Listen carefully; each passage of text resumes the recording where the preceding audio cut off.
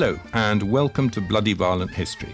My name is Tom Ashton, and with my old friend James Jackson, we're going to talk about moments from history that tell us who we are, how we got here, and perhaps where we are heading. And yes, it is often violent and generally quite bloody. And welcome back to our section on objects from history, 100 bloody objects. What object have you for us today, Jamie? Object number 15, a Caribbean macaw. Pirates, the lies and the legends. Avast! Get me a cracker, or I'll dunk you from the yardarm, lazy sea dog. Generations have been attracted to the romantic idea of pirates and adventure on the high seas. Who isn't thrilled by dashing tales of Bartholomew Roberts and Captain Kidd, or horrified by the brutal Edward Teach with his black beard fizzling with interwoven slow matches, or fictional buccaneers from Long John Silver and Captain Hook to the modern-day anti-hero Captain Jack Sparrow. The natural law of order begins on land. Only when this is firmly established can anarchy, robbery, and disorder be swept from the oceans. Pirates need three things for them to succeed: a place to lurk, a market for their stolen goods, and lawless times on land. Whether it's the Roman ships of Consul Pompey or Queen Anne's Royal Navy, the tried method to defeat piracy is to have peace and order on the land, whilst clobbering their base of operations and destroying their trade. Thus, the romantic image of the pirate is not borne out by the pitiful rogue he generally turns out to be, living a squalid life of small gains and surrendering at the first sign of the gallows. Jamie, let's go back to those ancient times and take a look at the myth and romance of the pirate. There's certainly been a lot of romance around.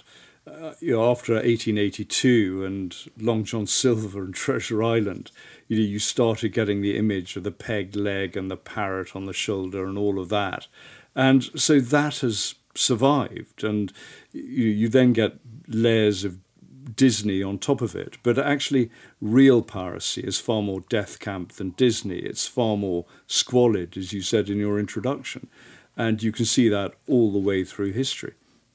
Yes, there are some nice myths that you can see why people have been encouraged to think of it as a romantic occupation.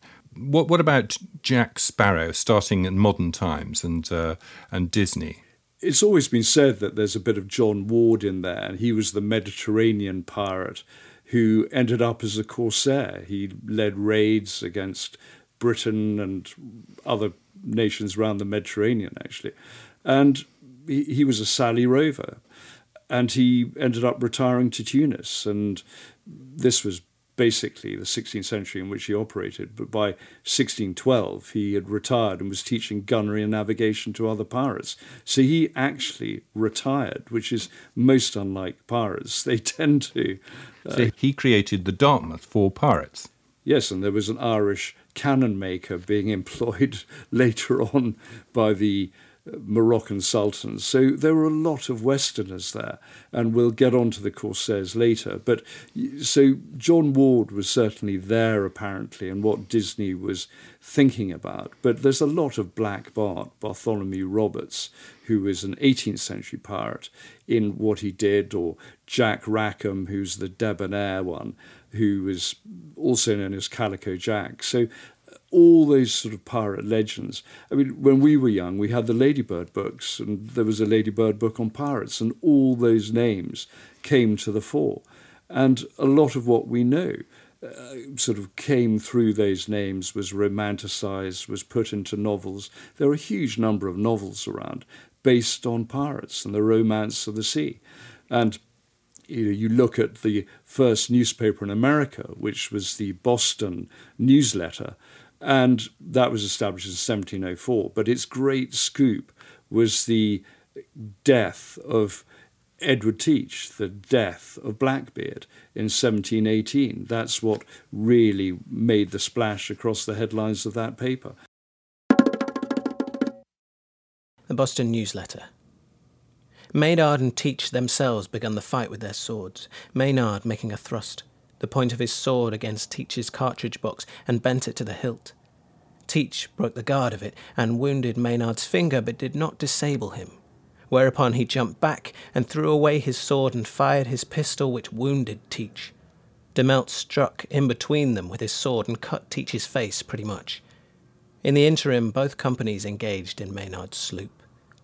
Later, during the battle, while Teach was loading his pistol, he finally died from blood loss.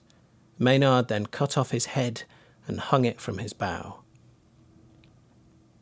Despite the best efforts of the pirates, including a desperate plan to blow up the Adventure, Teach was killed, and the battle ended. Teach was reportedly shot 5 times and stabbed more than 20 times before he died, and was decapitated. Even some of the terminology we use nowadays apparently comes from the executions, just as much comes from nautical terms of the Nelsonian period. We have pirate terms as well. The idea of something being a whopper, something being large, apparently comes from Execution Dock in London, in Wapping, when they put the hanged bodies of people like Captain Kidd in a cage. And the tide came in 3 times before it was let out of the cage. But the body would become black and bloated and start rotting and smelling. But it would become a whopper. And so that apparently, it might be an urban myth, but it's a good one, that's where the term whopper comes from. Oh no, that means my whopper and fries with the Coke. I'm never going to look at it in the same way again.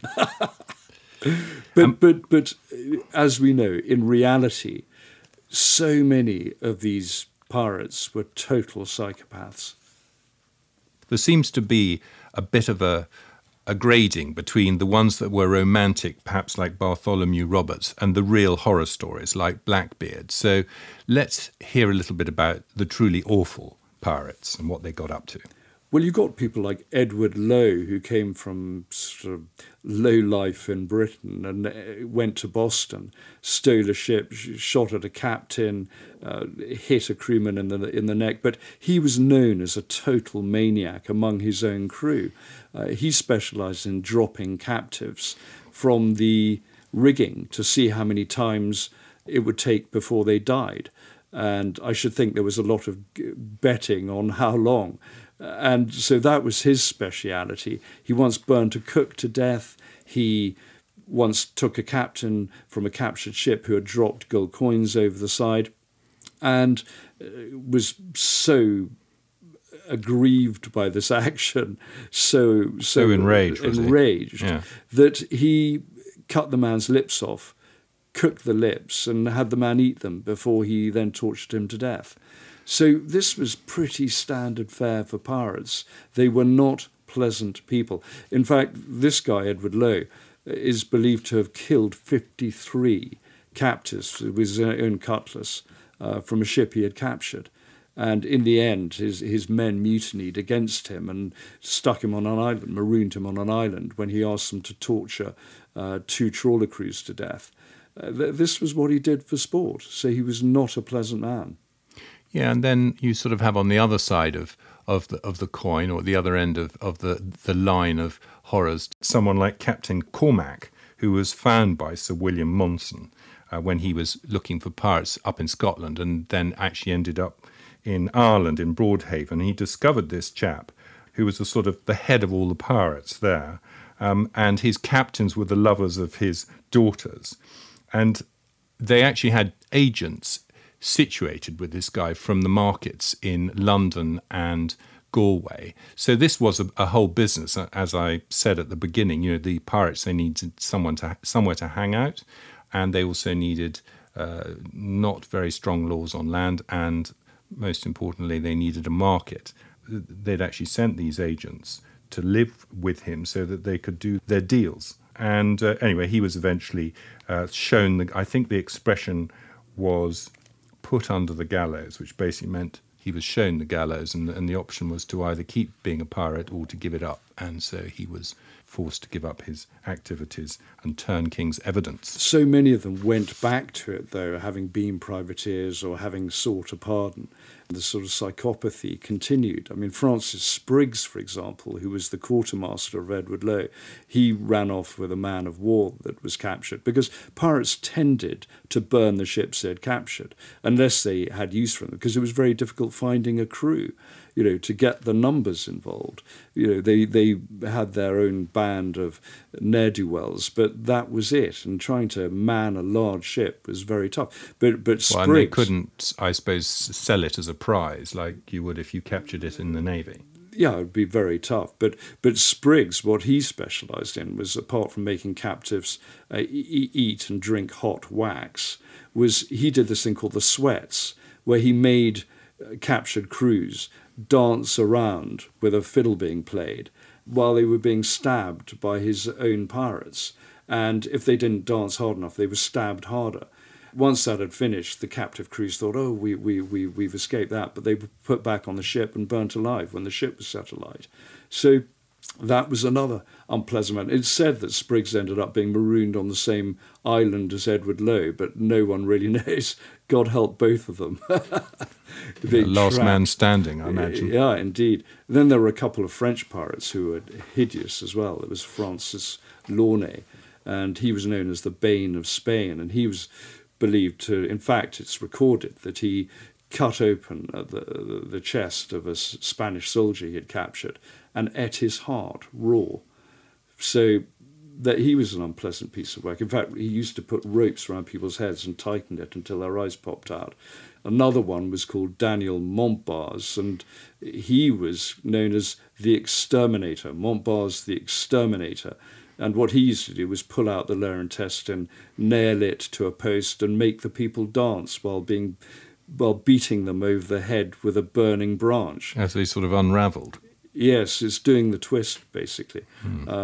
So you got all these murderers and cutthroats congregating, and a lot of them were escaping from the Navy. I mean, Black Bart, Bartholomew Roberts, was actually on a slaver. He was working on a slaver ship when he was captured by pirates off Ghana, and he became their captain in the end. So a lot of them had pretty racy or rackety backgrounds before they ended up in piracy.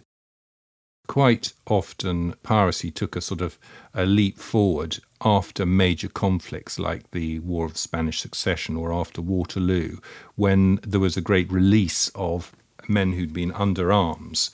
Suddenly they were just sort of let go, and they had no income. So all they knew was how to exist on a boat. So they took to being pirates. Just like a rise in mercenary activity after conflicts. I mean, you get trained men, and that's what they do.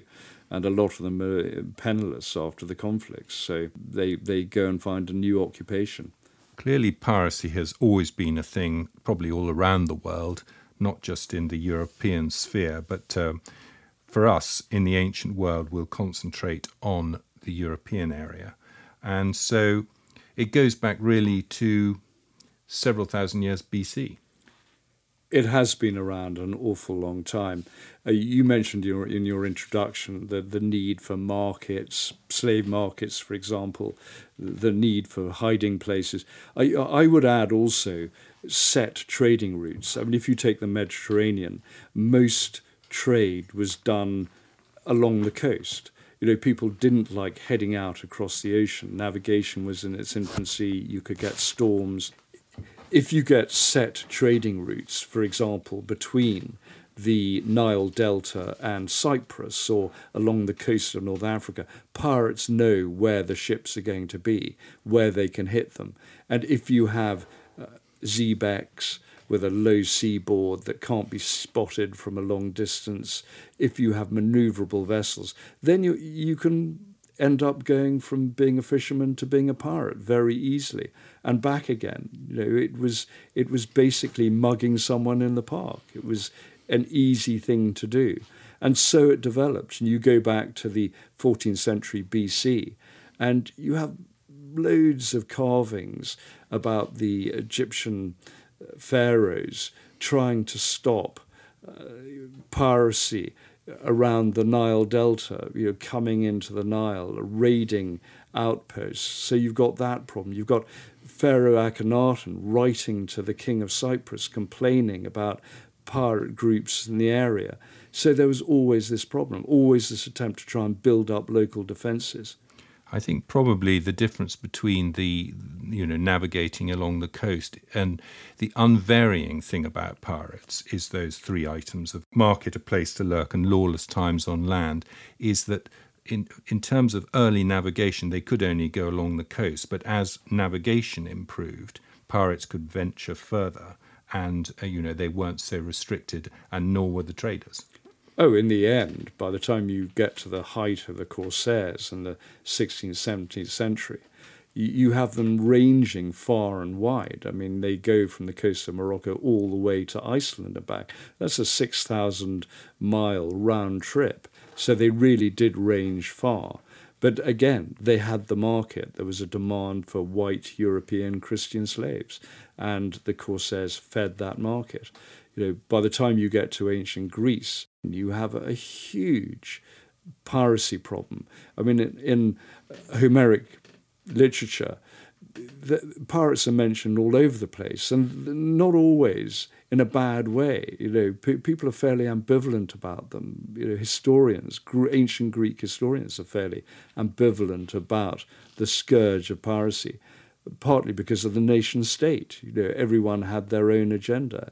Everyone had their own reasons either to trade or to commit acts of piracy. So you actually only had loyalty to your city-state even, and everyone else it was game on. You could just rob anyone else. Oh, completely. I mean, Rhodes, Corinth, Athens, they were all very dependent on sea trade to survive, and all very dependent on slaves. So again, you had these city-states using pirates to their own ends.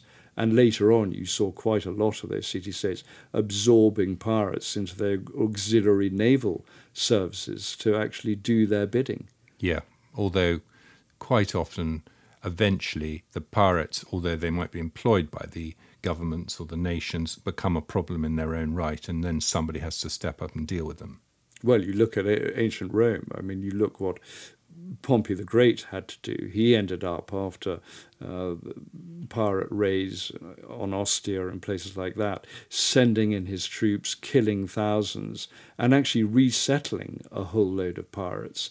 And it was definitely a carrot and stick, or rather a carrot and crucifixion and destruction. No, I don't think he actually crucified them. He did kill them, but he didn't crucify them, which was a distinction made against, say, Spartacus and his men. Yes, they weren't slaves, but they were extremely irritating. And given that Julius Caesar had been taken captive by pirates, you can see that this was an endemic problem. And the Sicilians, to start with, they had been useful in getting slaves for the Roman Empire, but then they became a problem. And he had a great many troops and ships given to him by the Senate to make this operation a success. And he was extremely well organized in the way that he achieved it. He divided up the Mediterranean into a number of zones. He cleared each zone, or had his lieutenants clear them for him, and he pushed the whole pirate population from the west of the Mediterranean through to the east, until there was one area he didn't have sort of cordoned off in the east of the Mediterranean, and that's where the final battles were fought. Oh, you mean the Levant? In the Levant, yes. Yeah. There was an area there, and he then piled in, and if they didn't surrender, they were taken out. I mean, if you look at where the pirates operated and why they operated, these were all seafaring people. I mean, you look at the Phoenicians, they were basically sea raiders to start with, and then they spread, they settled in places like Carthage. But everyone around knew how to sail, knew how to navigate, was good with understanding the winds and all of that. And they were fishermen, or they basically harvested mollusks for their dye, or they collected salt. Everything was orientated towards the sea rather than towards agriculture. So piracy was really just a little thing on the side, was a little earner on the side, and a natural exploitation of the skills they already had. Yeah, and getting around the Mediterranean. I mean, the way you transported people and things was by sea, wasn't it? By land, it was hopeless, really. Including rats carrying bubonic plague. Indeed. Straight out of the Nile Delta. So that is really why piracy was embedded in the consciousness and the lifestyle of people around places like the Mediterranean from a very early days. So would you say, just bump it on a little bit, that the Vikings were pirates? I would say they were raiders, but because they settled, they were more like the Phoenicians. You know, they took over an area, they settled. They actually did end up farming, and they did end up running nations or nation states or principalities. So I would say that they probably started as pirates. I mean, they did run slave markets in Dublin, so they definitely had that sort of genetic start, if you like. Yes, but I suppose they were leaving a part of the world which had very poor agriculture, and when they arrived in the land of plenty, they preferred to stay. Yes, and they did have a rich culture. I mean, it's amazing that so many of those Vikings ended up as Varangian guards, for example, down in Constantinople. I mean, they did travel far and wide. So I think they were more than just pirates. They had a culture, whereas pirates on the whole, it was a far more disparate, far more spread out and eclectic group of people. But it's interesting, the difference between, the idea of a sort of scallywag in his ship going around causing trouble and this kind of piracy in the ancient world. I mean, for example, Alexander the Great had huge problems with pirates. Yes, he was very worried that his raids, his invasion of Persia would end up being delayed by piracy. It was a big problem. I mean, it was a serious, serious problem, in the same way that piracy is actually on the rise today. So again, you've mentioned this lawlessness. If you have nation states at each other's throats, they don't have time to deal with the endemic problem of piracy. They're too busy either using the pirates to their own ends or desperately trying to conserve their naval fleets to attack their real enemies, which is a rival nation state. So you mentioned that sometimes these are individuals looking out for themselves, but quite often nation states, governments use pirates for their own ends. So that takes us on to privateers. Pirates with papers, as they're sometimes called. The letters of marque. Yes, and they are a low-cost option for governments. If your navy is absorbed in other duties, or if you don't even have a navy, or if you only put a navy together in a time of crisis, just like the ancient Greeks when they were attacked by the Persians and they put together a galley fleet. If you don't have this sort of standing navy, then actually it's quite useful to use pirates to upset your neighbours, to undermine them. And that went on, for years. And the most famous privateers, as we know, are really the English privateers from the 16th century. Queen Elizabeth. Yes, she loved using the pirates. I mean, people like Drake, sometimes they were pirates, sometimes they were privateers, and they were landowners too. They could fall foul of the authorities if they put a foot out of line. Sometimes the political wind could change, and they were in trouble. I mean, Drake used to hide offshore when he returned from a voyage or a privateer mission to see if he had fallen out of favour with Queen Elizabeth. You get someone like Sir Walter Raleigh, who was imprisoned for years in the Tower of London, stitched up by none other than Robert Cecil. And he basically pleaded with King James I to allow him to go on a mission to find El Dorado. He was allowed to do that. He fell ill. His men, in the meantime, went and attacked Spanish positions. King James thought this would provoke war with Spain. So what does he do? He bows to Spanish pressure and has Sir Walter Raleigh beheaded. So, yes, the political wind can change and privateers are caught out. But it's worth remembering that when Pocahontas was brought back to England, what did she come back to England on? A ship called the Treasurer, and that was a privateer vessel. So there were many privateers around. From the Elizabethan era, it was Hawkins, Frobisher, all of them, Grenville, Drake, and they became very wealthy men from their piracy. And often there was no difference between piracy and quasi-government work. Yes, these privateers, they were sort of under contract. That was the way to make and keep your fortune, but you had to be pretty wily. You did. I mean, Captain Kidd, of course, did some privateering work as well. A lot of them did do privateering work, and this was later on in the 18th century. But he fell foul of a change of government.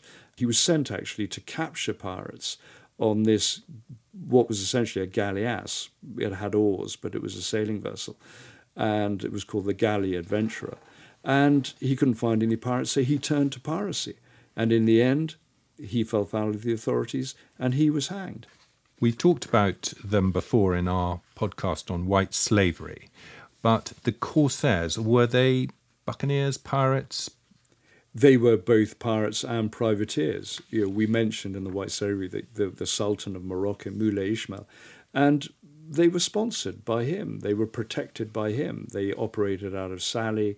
There were other Corsairs operating Algiers. As we've said, they fed the slave markets, both for the Ottomans and of North Africa, of Tunis, Algiers, and throughout Morocco. So they didn't go after treasure as such, they just wanted people. They wanted people because that was white gold, that was white treasure, and they were much sought after. And they raided all over the place, the Iberian Peninsula, round the Med. We talked about them raiding Iceland. In 1627, Murad Flemish, who was a Dutch privateer who had ended up as a corsair, he led a mission to Iceland and took 400 people. So they went everywhere. And they were backed by the state. And you can tell they were backed by these states and by these rulers because it was only in the 19th century, after the Battle of Waterloo, after Britain had conquered and defeated Napoleon, that we turned our attention to dealing with the Corsairs and sent vessels to Algiers and laid waste to Algiers. And that really put an end to the Corsairs, to the Barbary pirates. But you can see all the way through history the Barbary pirates being used. Look at the siege of Malta. The Ottomans sent their army to invade Malta, to wipe out the Knights of St. John. Who should join them but Dragut, the famous Barbary pirate, the aging Barbary pirate. So it was a quasi-government-backed system. But it's interesting that rather like today, it turns out that the most valuable thing to smuggle and steal, it's not drugs or gold or weapons. It's actually human souls. Quite often it is. We'll get on to myths and legends later, but people talk about pirate gold. But it was very rarely gold that they were searching for. What they were really wanted was the loot that was carried by cargo ships, whether it was slaves or whether it was hides of animals, or whether it was lumber, or whether it was rum. Those were the sorts of things they were looking for, things they could trade. I suppose what I meant in a way is that when you steal something of property, you can sell it in a market and you get your money and that's it. But with slavery, you can take your slaves and actually you can continue to get useful service from them because once you've got them somewhere, you can put them to work. Yes, whether the slaves and privateers actually owned any of the land themselves is unlikely. I mean, given the sort of autocracy in which they operated, the sort of sultans that they served, it was quite hard. But certainly the privateers, the Western privateers like Drake and stuff, they all became gentrified. They all made a lot of money. Whereas the Salé rovers, for example, the Corsairs, tended, I mean, some of them became rich and settled down, but they tended to be sea folk. That's what drove them. We mentioned them at the beginning, but there have been famous pirates, seemingly in the 18th century, quite a lot of them. Well, the 18th century was the high point. The early 18th century was really the high point or the high watermark of piracy. And there are names that really stand out and images that stand out. And of course, Edward Teach, Blackbeard, is completely up there. And everything about him sort of speaks of piracy, the piracy that we know, the cliche of pirates that we know. You know, you mentioned the lit tapers, the slow matches in his beard and under his hat, the pistols hanging on a bandolier. And he was ferocious. It was a sort of image thing, wasn't it? It is an image thing, and he revelled in it. And as we mentioned, you know, the fact that his death was splashed across the headlines around the world, certainly in Boston and elsewhere, and in England, speaks volumes about how he had captured the imagination. We all know about Queen Anne's Revenge, the former French ship Concorde that he captured and converted into a 40-gun pirate ship with 300 crew. But those sort of ships were terribly difficult to man, terribly difficult to train the crews. It only lasted a year or two, that ship, with him in charge, before he sought a pardon like so many of them. The heat was on the pirates. And so by 1718, he got bored again of the quiet life of sitting in North Carolina, so he took to sea again. But this time, it was in a sloop with 7 guns. So they were much smaller vessels, so the ones that we have in our imagination. Yes, and that period, just thinking about it, that's the time in Europe when Marlborough's having all his success chasing the French around and defeating them at Blenheim and Oudenarde and Ramillies and so on. And it's really this date of 1718, it's towards the end of that whole time, when there's a chaotic post-war period, but quite quickly the Royal Navy is sort of in charge and starting to sort the problem out. Yes, and the French had used quite a lot of the pirates to harass the Brits, basically, and take British shipping in the same way that pirates and privateers were taking on the French. But, you know, the French were using their islands as bases in which to harbour pirates. So it was, as it's always been, a sort of state tool. But by the time that Teach, Blackbeard, was tracked down, you had Lieutenant Robert Maynard, who had 2 small sloops, the Ranger and the Jane, and he managed to corner Edward Teach. And Teach thought, well, I've got 7 cannons, I can take you on, you have none.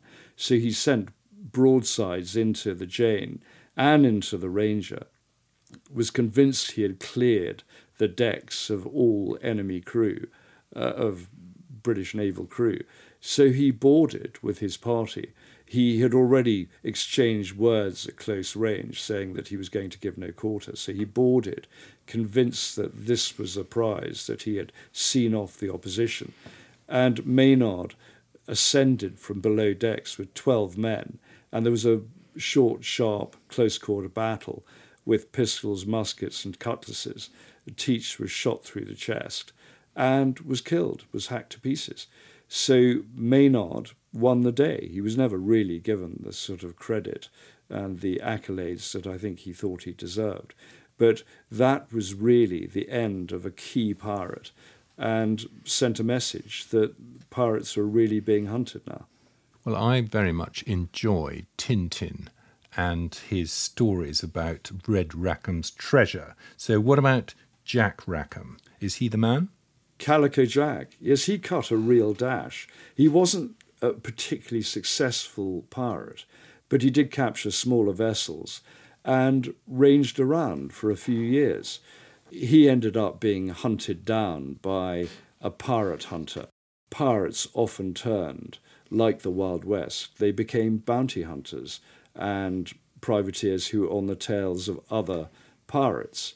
So Rackham was hunted down. He was captured eventually off the Bahamas, and the governor of the Bahamas sentenced him to death.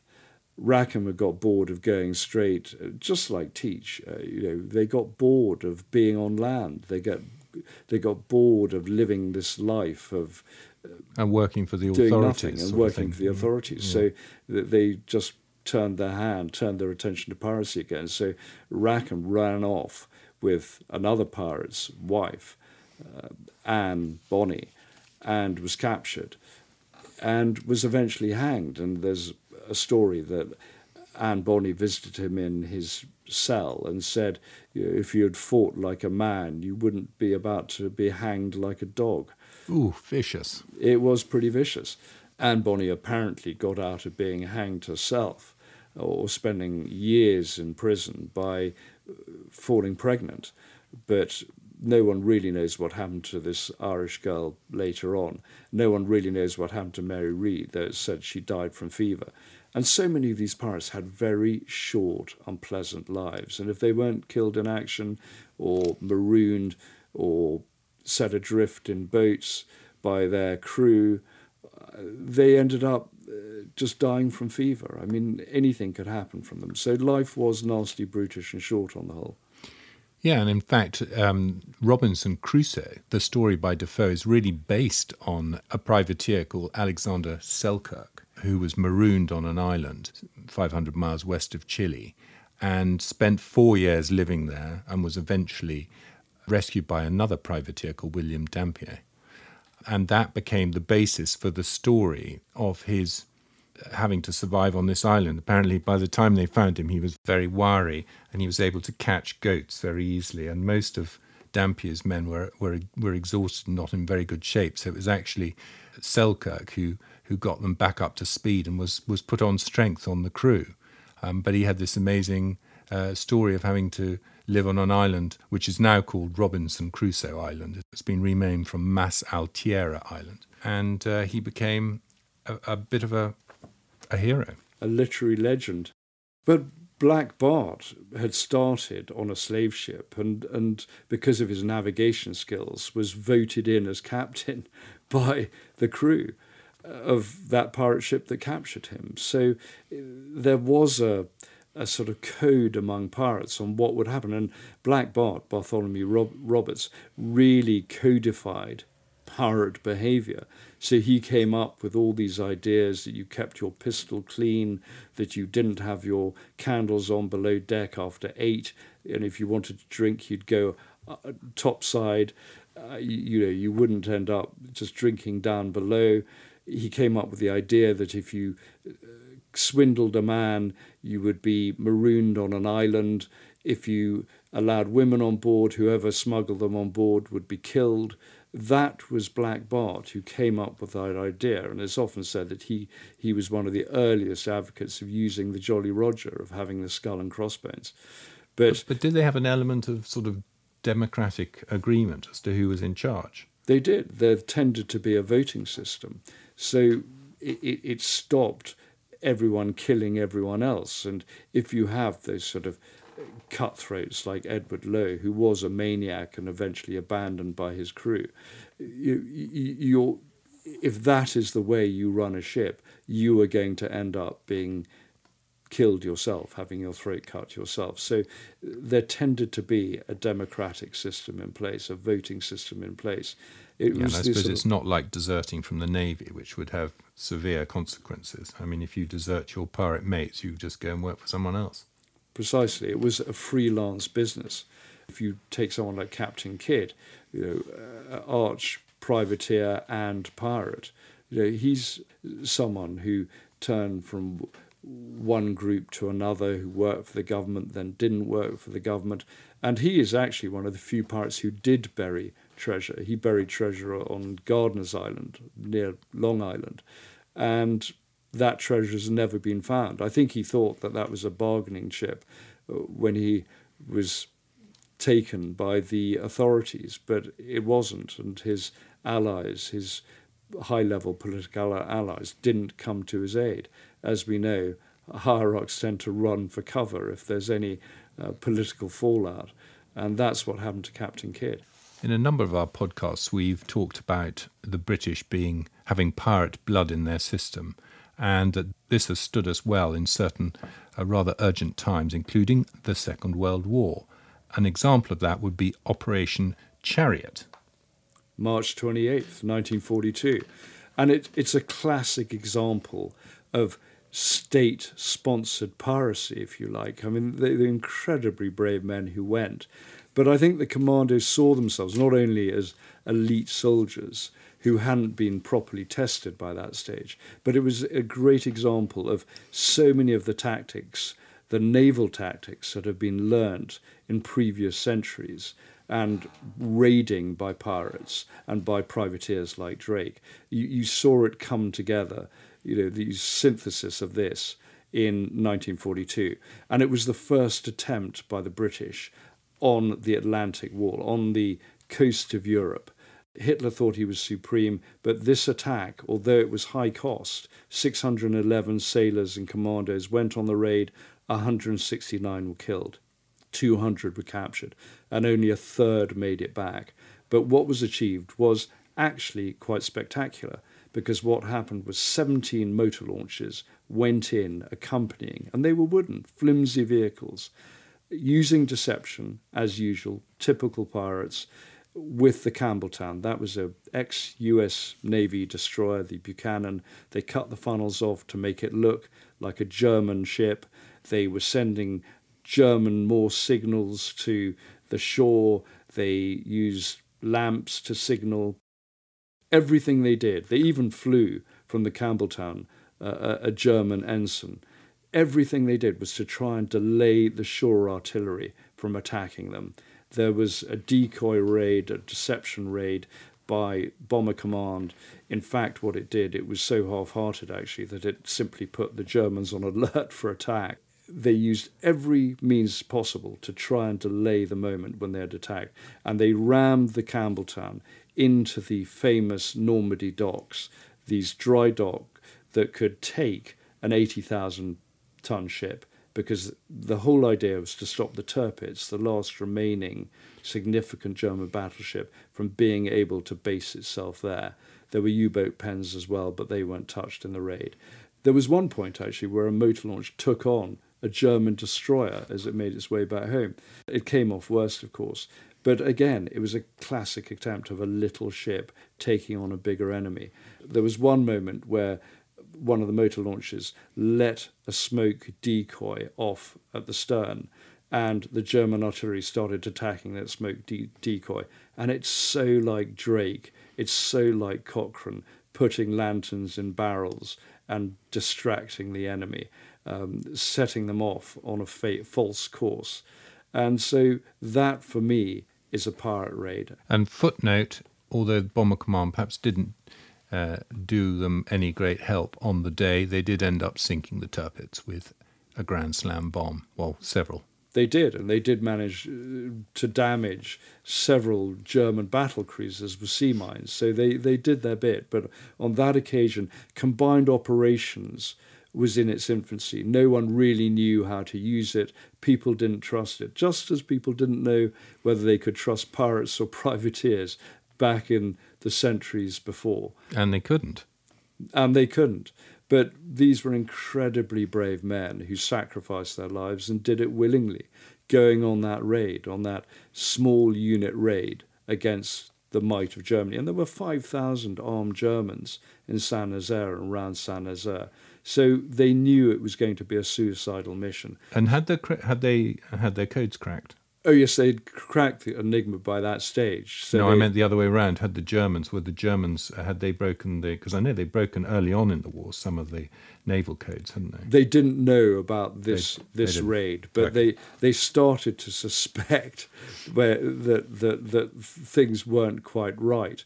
But the fact that they managed to get so far into the Loire estuary, get so close before they were challenged.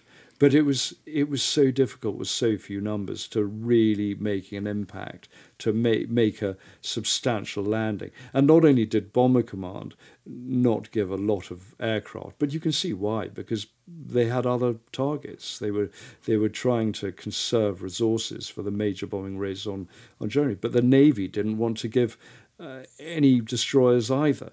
So that's why the raid went in, and these wooden motor launches. I mean, it was staggeringly brave, but staggeringly poorly equipped for the type of mission that was required.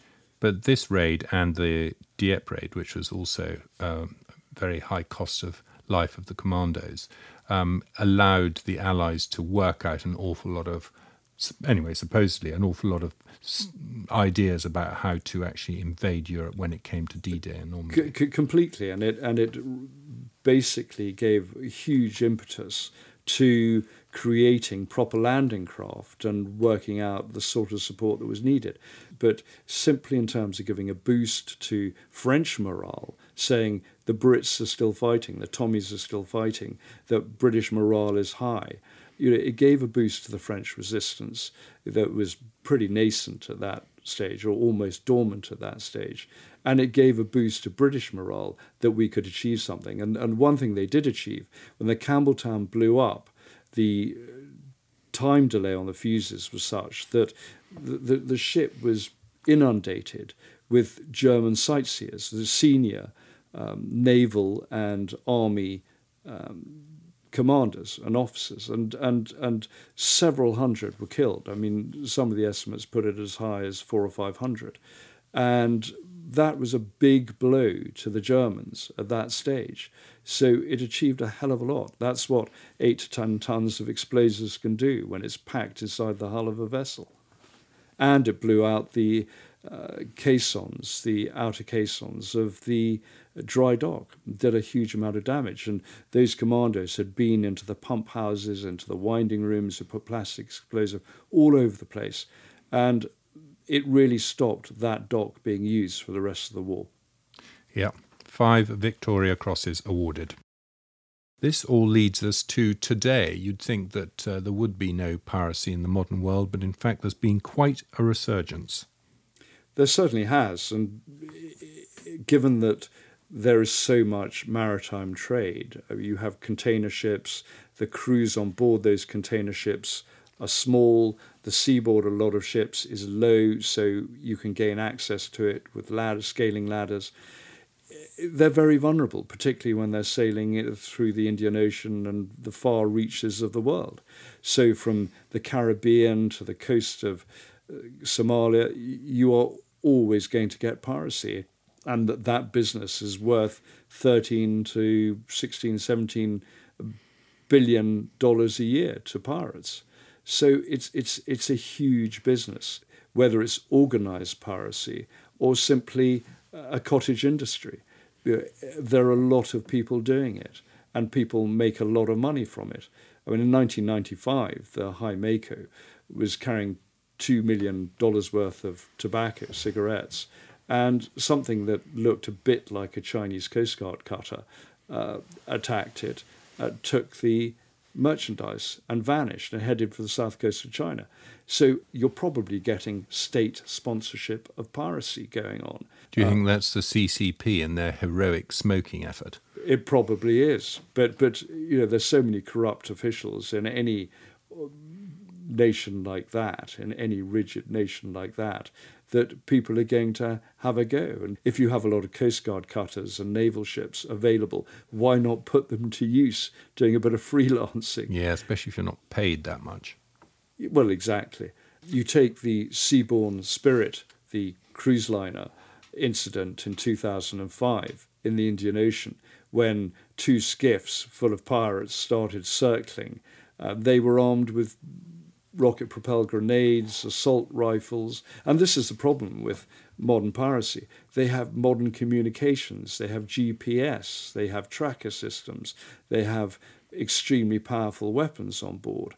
And so they can do a lot of damage to isolated vessels in remote locations. And with the Seabourn Spirit, they circle the boat, and actually 2 of the security guards managed to use acoustic cannons and water cannons to keep them at bay. But that was a rare incident where you could actually keep the pirates away from the vessel. Why don't the ships have more armaments, the merchant ships? Are they not allowed to carry weapons? It's very difficult to arm every ship, and the thing is, you then get an arms race going on. What they have done is that they have different systems, like convoy systems going through the Gulf, whether it's to keep Somali pirates at bay or to keep the Iranians at bay, for example. But you can't arm yourself against every eventuality. What caliber do you end up using? I mean, whether you have small arms or not, you don't have any sort of match for an Oerlikon 20mm cannon, for example, or rocket-propelled grenades. It's very difficult because then the pirates will start getting their hands on anti-tank weapons, for example, and can cause enormous damage.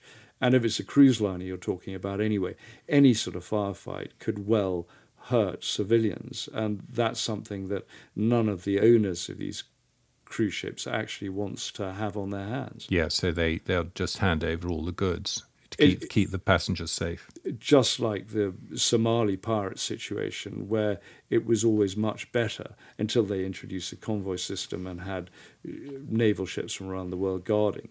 It was much easier to just give in. It goes back to the 4th century BC when Alexander the Great basically introduced the world's first concerted effort for cooperation among different nation states to try and fight piracy. And so this problem has been going on for millennia, and it's not going to stop anytime soon. And it emphasizes that one of the criteria is that if you have a lawless situation on land, the pirates can thrive. And the law of the sea doesn't really cover situations where countries don't have strong naval forces, don't have strong coast guards, don't have an international reach. I mean, you might be able to send a drone out, a long-range drone, but you're not always going to have vessels in the area. If we can't cover the Gulf, for example, which is wider, how on earth are you going to cover the Pacific and Indian Oceans? There are too many islands, too many locations from which pirates can operate. And this kind of piracy doesn't just take place at sea. It can happen on lakes. Well, look at Falcon Lake on the US-Mexican border. There, the Mexican drug cartels are fighting each other in what can only be called small-scale skirmishes and naval engagements. So, again, it's pirates fighting amongst each other. But all these things are really responses to a socioeconomic and political situation, where you get collapse at home, where you get drugs, where you get, we talked about slavery before, now it's drugs and other sorts of contraband. So wherever you get criminal gangs operating, wherever you get political unrest, you are going to get piracy. And after 2010, you started getting all this upheaval in Venezuela, Bolivia, countries like that. So you got an uptick, a surge, a spike in Caribbean piracy, for example, and people getting attacked on their yachts, people being hacked to pieces. And it's a violent business. It's a violent game. That pretty much wraps it up.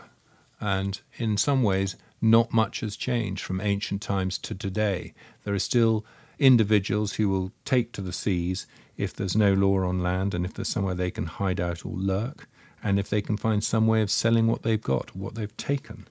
But we do like to give you a PS at the end of our podcast, and I think we should go back, Jamie, to the legends.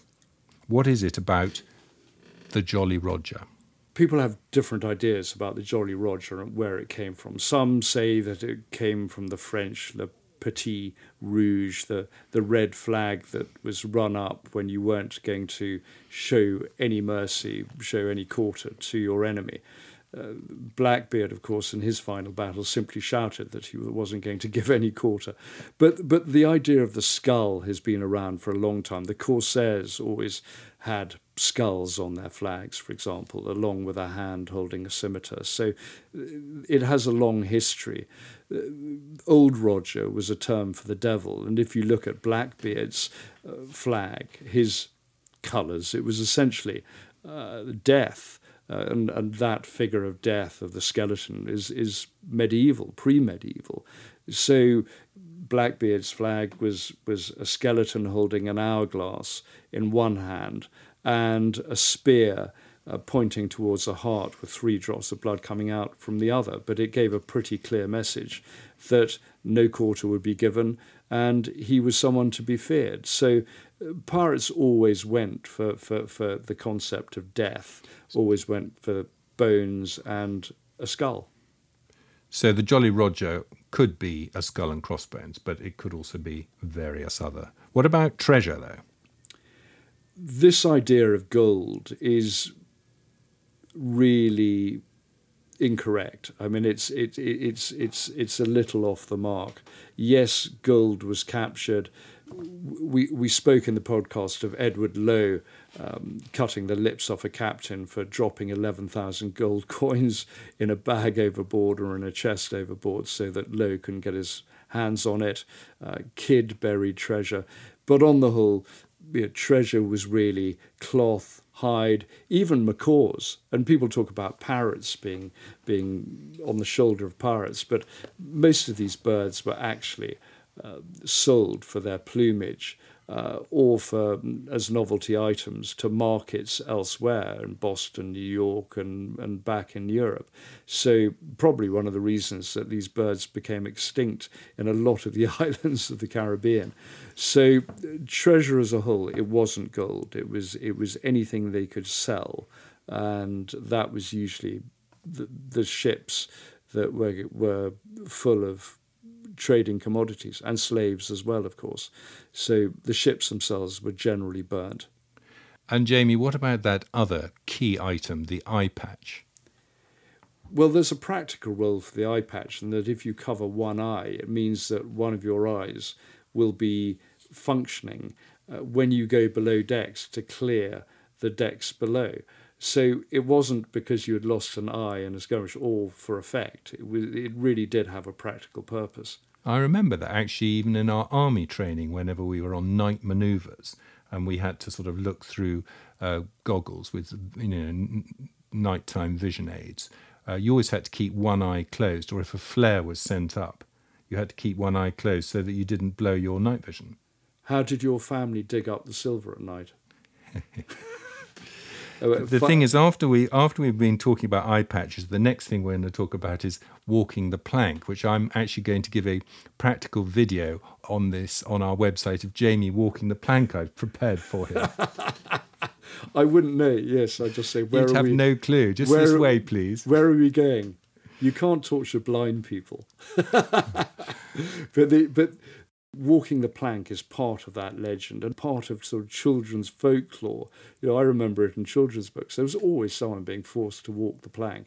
But in fact, that was rarely used. I mean, pirates on the whole either marooned people or they tortured them and killed them. We've talked about the well-known pirates who did that to so many of their victims. But if they wanted to damage people, they would either come up with their novel means, like drinking, eating hot wax and all of that, and dropping them from the I think a bit of flaying alive went on, didn't it? Yes, and certainly keel hauling went on. And a lot of those things they would actually sort of bring from naval tradition, which went on for centuries. And keel hauling was always part of it. Putting someone adrift in a boat without any provisions, that was also a favourite. In fact, Edward Lowe, did that with a crew of a whaler. He had tortured the captain to death, and then he put the crew into a boat and set them off with no provisions at all. But they actually made it to Nantucket and survived. But it was certainly a bit like Captain Blythe. Indeed, but he was given provisions, and he probably had a lot of eggplants with him as well. To keep him happy on his journey. Never going to look at another. What are they called? Are they plantain? No. They're those big shiny things. I don't like eating them. No. Aubergine. Oh right, that's it. Aubergine. And he probably didn't like eating them either. I'm sure he was a roast beef man. But I think they were put on board, weren't they, to feed slaves? They were there. Well, they were going to try planting them somewhere. Yeah. Yes. In the Caribbean. Mr. Christian probably ended up with them. But anyway, so that is walking the plank. It's again, it's a nice pirate myth, but it doesn't really bear scrutiny. Aha! Well, I must go and feed the parrot. So it goes. Is that a euphemism? Feed the parrot. I think it's an entirely innocent expression. Now, don't trample all over my outro. Sorry. So it goes. Remember, please, feedback to me at talk@bloodyviolenthistory.com. My name is Tom Ashton. His name is James the Pirate Jackson. Please subscribe to Bloody Violent History on the app you use. It really helps others to hear about us if you leave us a review. Thank you and good luck. Thanks, Tom. Bye. What are you looking at, you scurvy rat?